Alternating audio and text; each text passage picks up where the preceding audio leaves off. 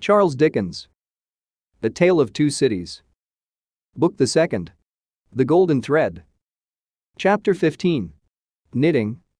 There had been earlier drinking than usual in the wine shop of Monsieur Defarge. As early as 6 o'clock in the morning, sallow faces peeping through its barred windows had descried other faces within, bending over measures of wine. Monsieur Defarge sold a very thin wine at the best of times, but it would seem to have been an unusually thin wine that he sold at this time. A sour wine, moreover, or a souring, for its influence on the mood of those who drank it was to make them gloomy. No vivacious bacchanalian flame leaped out of the pressed grape of Monsieur Defarge, but a smouldering fire that burnt in the dark lay hidden in the dregs of it. This had been the third morning in succession on which there had been early drinking at the wine shop of Monsieur Defarge. It had begun on Monday, and here was Wednesday come. There had been more of early brooding than drinking, for many men had listened and whispered and slunk about there from the time of the opening of the door, who could not have laid a piece of money on the counter to save their souls. These were to the full as interested in the place, however, as if they could have commanded whole barrels of wine, and they glided from seat to seat and from corner to corner, swallowing talk in lieu of drink, with greedy looks. Notwithstanding an unusual flow of company, the master of the wine shop was not visible. He was not missed, for nobody who crossed the threshold looked for him, nobody asked for him, nobody wondered to see only Madame Defarge in her seat, presiding over the distribution of wine, with a bowl of battered small coins before her, as much defaced and beaten out of their original impress as the small coinage of humanity from whose ragged pockets they had come. A suspended interest and a prevalent absence of mind were perhaps observed by the spies who looked in at the wine shop, as they looked in at every place, high and low, from the king's palace to the criminal's gaol. Games at cards languished, players at dominoes musingly built towers with them, drinkers drew figures on the tables with spilt drops of wine. Madame Defarge herself picked out the pattern on her sleeve with her toothpick and saw and heard something inaudible and invisible a long way off. Thus, Saint Antoine in this vinous feature of his, until midday. It was high noontide when two dusty men passed through his streets and under his swinging lamps, of whom one was Monsieur Defarge, the other a mender of roads in a blue cap. All adust and athirst, the two entered the wine shop. Their arrival had lighted a kind of fire in the breast of Saint Antoine, fast spreading as they came along, which stirred and flickered in flames of faces at most doors and windows. Yet, no one had followed them, and no man spoke when they entered the wine shop, though the eyes of every man there were turned upon them. "Good day, gentlemen," said Monsieur Defarge. It may have been a signal for loosening the general tongue. It elicited an answering chorus of "good day." "It is bad weather, gentlemen," said Defarge, shaking his head. Upon which every man looked at his neighbor and then all cast down their eyes and sat silent. Except one man, who got up and went out. "My wife," said Defarge aloud, addressing Madame Defarge, "I have travelled certain leagues with this good mender of roads, called Jacques. I met him, by accident, a day and half's journey out of Paris. He is a good child, this mender of roads, called Jacques. Give him to drink, my wife." The second man got up and went out. Madame Defarge set wine before the mender of roads called Jacques, who doffed his blue cap to the company and drank. In the breast of his blouse he carried some coarse dark bread. He ate of this between whiles and sat munching and drinking near Madame Defarge's counter. A third man got up and went out. Defarge refreshed himself with a draught of wine, but he took less than was given to the stranger, as being himself a man to whom it was no rarity, and stood waiting until the countryman had made his breakfast. He looked at no one present, and no one now looked at him, not even Madame Defarge, who had taken up her knitting and was at work. "Have you finished your repast, friend?" he asked, in due season. "Yes, thank you." "Come, then. You shall see the apartment that I told you you could occupy. It will suit you to a marvel." Out of the wine shop into the street, out of the street into a courtyard, out of the courtyard up a steep staircase, out of the staircase into a garret, formerly the garret where a white-haired man sat on a low bench, stooping forward and very busy, making shoes. No white-haired man was there now, but the three men were there who had gone out of the wine shop singly. And between them and the white-haired man afar off was the one small link that they had once looked in at him through the chinks in the wall. Defarge closed the door carefully and spoke in a subdued voice, "Jacques 1, Jacques 2, Jacques 3. This is the witness encountered by appointment by me, Jacques 4. He will tell you all. Speak, Jacques 5." The mender of roads, blue cap in hand, wiped his swarthy forehead with it and said, "Where shall I commence, monsieur?" "Commence," was Monsieur Defarge's not unreasonable reply, "at the commencement." "I saw him then, messieurs," began the mender of roads, "a year ago this running summer, underneath the carriage of the Marquis, hanging by the chain. Behold the manner of it. I leaving my work on the road, the sun going to bed, the carriage of the Marquis slowly ascending the hill, he hanging by the chain, like this." Again the mender of roads went through the whole performance, in which he ought to have been perfect by that time, seeing that it had been the infallible resource and indispensable entertainment of his village during a whole year. Jacques I struck in and asked if he had ever seen the man before. "Never," answered the mender of roads, recovering his perpendicular. Jacques III demanded how he afterwards recognized him then. "By his tall figure," said the mender of roads, softly, and with his finger at his nose. "When Monsieur the Marquis demands that evening, say, 'What is he like?' I make response, 'Tall as a spectre.'"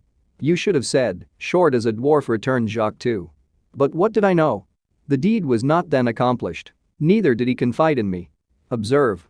Under those circumstances even, I do not offer my testimony. Monsieur the Marquis indicates me with his finger, standing near our little fountain, and says, to me, 'Bring that rascal.' My faith, messieurs, I offer nothing." "He is right there, Jacques," murmured Defarge to him who had interrupted. "Go on." "Good," said the mender of roads, with an air of mystery. "The tall man is lost, and he is sought, how many months? 9, 10, 11? No matter, the number," said Defarge. "He is well hidden, but at last he is unluckily found. Go on." "I am again at work upon the hillside, and the sun is again about to go to bed. I am collecting my tools to descend to my cottage down in the village below, where it is already dark, when I raise my eyes and see coming over the hill 6 soldiers. In the midst of them is a tall man with his arms bound, tied to his sides, like this." With the aid of his indispensable cap, he represented a man with his elbows bound fast at his hips, with cords that were knotted behind him. "I stand aside, messieurs, by my heap of stones, to see the soldiers and their prisoner pass, for it is a solitary road, that, where any spectacle is well worth looking at, and at first, as they approach, I see no more than that they are 6 soldiers with a tall man bound, and that they are almost black to my sight, except on the side of the sun going to bed, where they have a red edge, messieurs. Also, I see that their long shadows are on the hollow ridge on the opposite side of the road, and are on the hill above it, and are like the shadows of giants. Also, I see that they are covered with dust, and that the dust moves with them as they come, tramp, tramp. But when they advance quite near to me, I recognize the tall man, and he recognizes me. Ah, but he would be well content to precipitate himself over the hillside once again, as on the evening when he and I first encountered, close to the same spot. He described it as if he were there, and it was evident that he saw it vividly. Perhaps he had not seen much in his life. I do not show the soldiers that I recognize the tall man. He does not show the soldiers that he recognizes me. We do it, and we know it, with our eyes. Come on, says the chief of that company, pointing to the village, bring him fast to his tomb, and they bring him faster. I follow. His arms are swelled because of being bound so tight, his wooden shoes are large and clumsy, and he is lame. Because he is lame, and consequently slow, they drive him with their guns, like this. He imitated the action of a man's, being impelled forward by the butt ends of muskets. As they descend the hill like madmen running a race, he falls. They laugh and pick him up again. His face is bleeding and covered with dust, but he cannot touch it, thereupon they laugh again. They bring him into the village, all the village runs to look, they take him past the mill, and up to the prison, all the village sees the prison gate open in the darkness of the night, and swallow him like this. He opened his mouth as wide as he could, and shut it with a sounding snap of his teeth. Observant of his unwillingness to mar the effect by opening it again, Defarge said, "Go on, Jacques." All the village, pursued the mender of roads, on tiptoe and in a low voice, withdraws. All the village whispers by the fountain. All the village sleeps. All the village dreams of that unhappy one, within the locks and bars of the prison on the crag, and never to come out of it, except to perish. In the morning, with my tools upon my shoulder, eating my morsel of black bread as I go, I make a circuit by the prison, on my way to my work. There I see him, high up, behind the bars of a lofty iron cage, bloody and dusty as last night, looking through. He has no hand free, To wave to me. I dare not call to him. He regards me like a dead man." Defarge and the three glanced darkly at one another. The looks of all of them were dark, repressed, and revengeful. As they listened to the countryman's story, the manner of all of them, while it was secret, was authoritative too. They had the air of a rough tribunal, Jacques 1 and 2 sitting on the old pallet bed, each with his chin resting on his hand, and his eyes intent on the road mender, Jacques 3, equally intent, on one knee behind them, with his agitated hand always gliding over the network of fine nerves about his mouth and nose, Defarge standing between them and the narrator, whom he had stationed in the light of the window, by turns looking from him to them, and from them to him.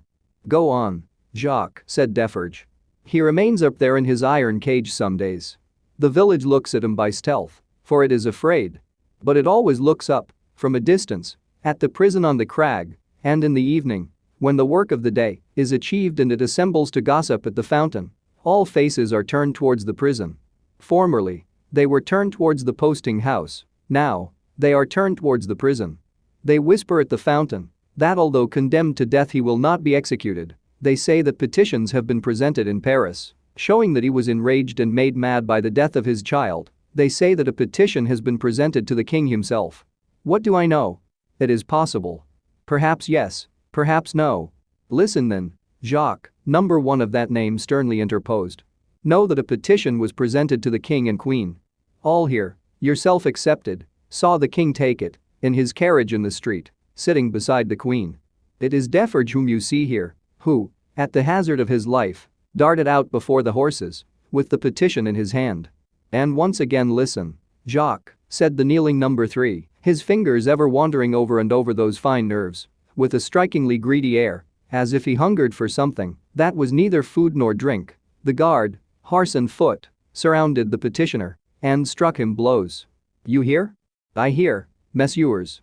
Go on then, said Defarge. Again, on the other hand, they whisper at the fountain, resumed the countryman, that he is brought down into our country to be executed on the spot, and that he will very certainly be executed. They even whisper that because he has slain Monseigneur, and because Monseigneur was the father of his tenants' serfs, what you will, he will be executed as a parricide. One old man says at the fountain that his right hand, armed with the knife, will be burnt off before his face, that, into wounds which will be made in his arms, his breast, and his legs, there will be poured boiling oil, melted lead, hot resin, wax, and sulfur. Finally, that he will be torn limb from limb by 4 strong horses. That old man says all this was actually done to a prisoner who made an attempt on the life of the late king, Louis XV. But how do I know if he lies? I am not a scholar. Listen once again then, Jacques, said the man with the restless hand and the craving air. The name of that prisoner was Damiens, and it was all done in open day, in the open streets of this city of Paris, and nothing was more noticed in the vast concourse that saw it done than the crowd of ladies of quality and fashion, who were full of eager attention to the last, Jacques, prolonged until nightfall, when he had lost 2 legs and an arm, and still breathed. And it was done. Why, how old are you?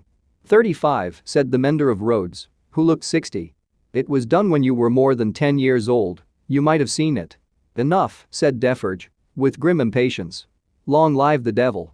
Go on. Well, some whisper this, some whisper that, they speak of nothing else, even the fountain appears to fall to that tune. At length, on Sunday night when all the village is asleep, come soldiers, winding down from the prison, and their guns ring on the stones of the little street. Workmen dig, workmen hammer, soldiers laugh and sing. In the morning, by the fountain, there is raised a gallows 40 feet high, poisoning the water. The mender of roads looked through rather than at the low ceiling, and pointed as if he saw the gallows somewhere in the sky. All work is stopped, all assembled there, nobody leads the cows out, the cows are there with the rest. At midday, the roll of drums.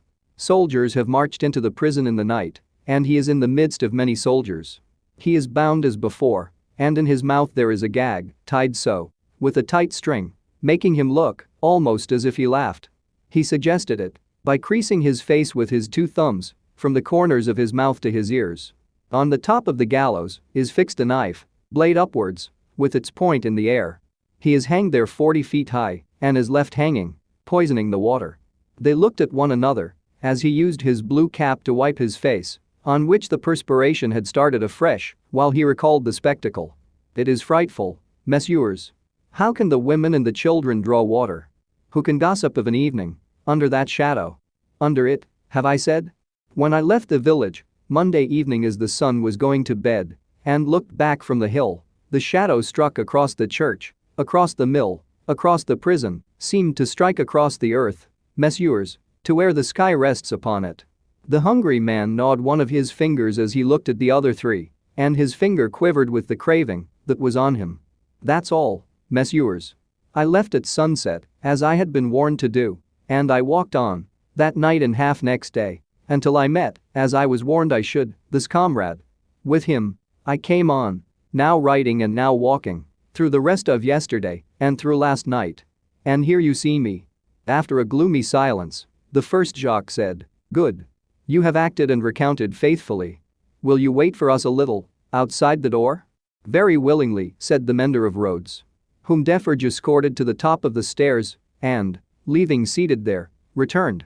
The three had risen, and their heads were together when he came back to the garret. "How say you, Jacques?" demanded number one. "To be registered?" "To be registered, as doomed to destruction," returned Defarge. "Magnificent," croaked the man with the craving. "The chateau and all the race?" inquired the first. "The chateau and all the race," returned Defarge. "Extermination," the hungry man repeated, in a rapturous croak. "Magnificent," and began gnawing another finger. "Are you sure," asked Jacques too, of Defarge, "that no embarrassment can arise from our manner of keeping the register?" "Without doubt it is safe, for no one beyond ourselves can decipher it, but shall we always be able to decipher it, or, I ought to say, will she?" "Jacques," returned Defarge, drawing himself up, "if Madame my wife undertook to keep the register in her memory alone, she would not lose a word of it, not a syllable of it.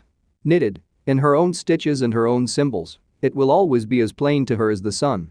Confide in Madame Defarge. It would be easier for the weakest poltroon that lives to erase himself from existence than to erase one letter of his name or crimes from the knitted register of Madame Defarge." There was a murmur of confidence and approval, and then the man who hungered asked, "Is this rustic to be sent back soon?" "I hope so. He is very simple, is he not a little dangerous?" "He knows nothing," said Defarge, "at least nothing more than would easily elevate himself to a gallows of the same height. I charge myself with him. Let him remain with me. I will take care of him and set him on his road. He wishes to see the fine world, the king, the queen, and court. Let him see them on Sunday." "What?" exclaimed the hungry man, staring. "Is it a good sign that he wishes to see royalty and nobility?" "Jacques," said Defarge, "judiciously show a cat milk if you wish her to thirst for it. Judiciously show a dog his natural prey if you wish him to bring it down one day." Nothing more was said, and the mender of roads, being found already dozing on the topmost stair, was advised to lay himself down on the pallet bed and take some rest. He needed no persuasion and was soon asleep. Worse quarters than Defarge's wine shop could easily have been found in Paris for a provincial slave of that degree. Saving for a mysterious dread of Madame by which he was constantly haunted, his life was very new and agreeable. But Madame sat all day at her counter, so expressly unconscious of him, and so particularly determined not to perceive that his being there had any connection with anything below the surface, that he shook in his wooden shoes whenever his eye lighted on her. For he contended with himself that it was impossible to foresee what that lady might pretend next, and he felt assured that if she should take it into her brightly ornamented head to pretend that she had seen him do a murder and afterwards flay the victim, she would infallibly go through with it until the play was played out. Therefore, when Sunday came, the mender of roads was not enchanted, though he said he was, to find that Madame was to accompany Monsieur and himself to Versailles.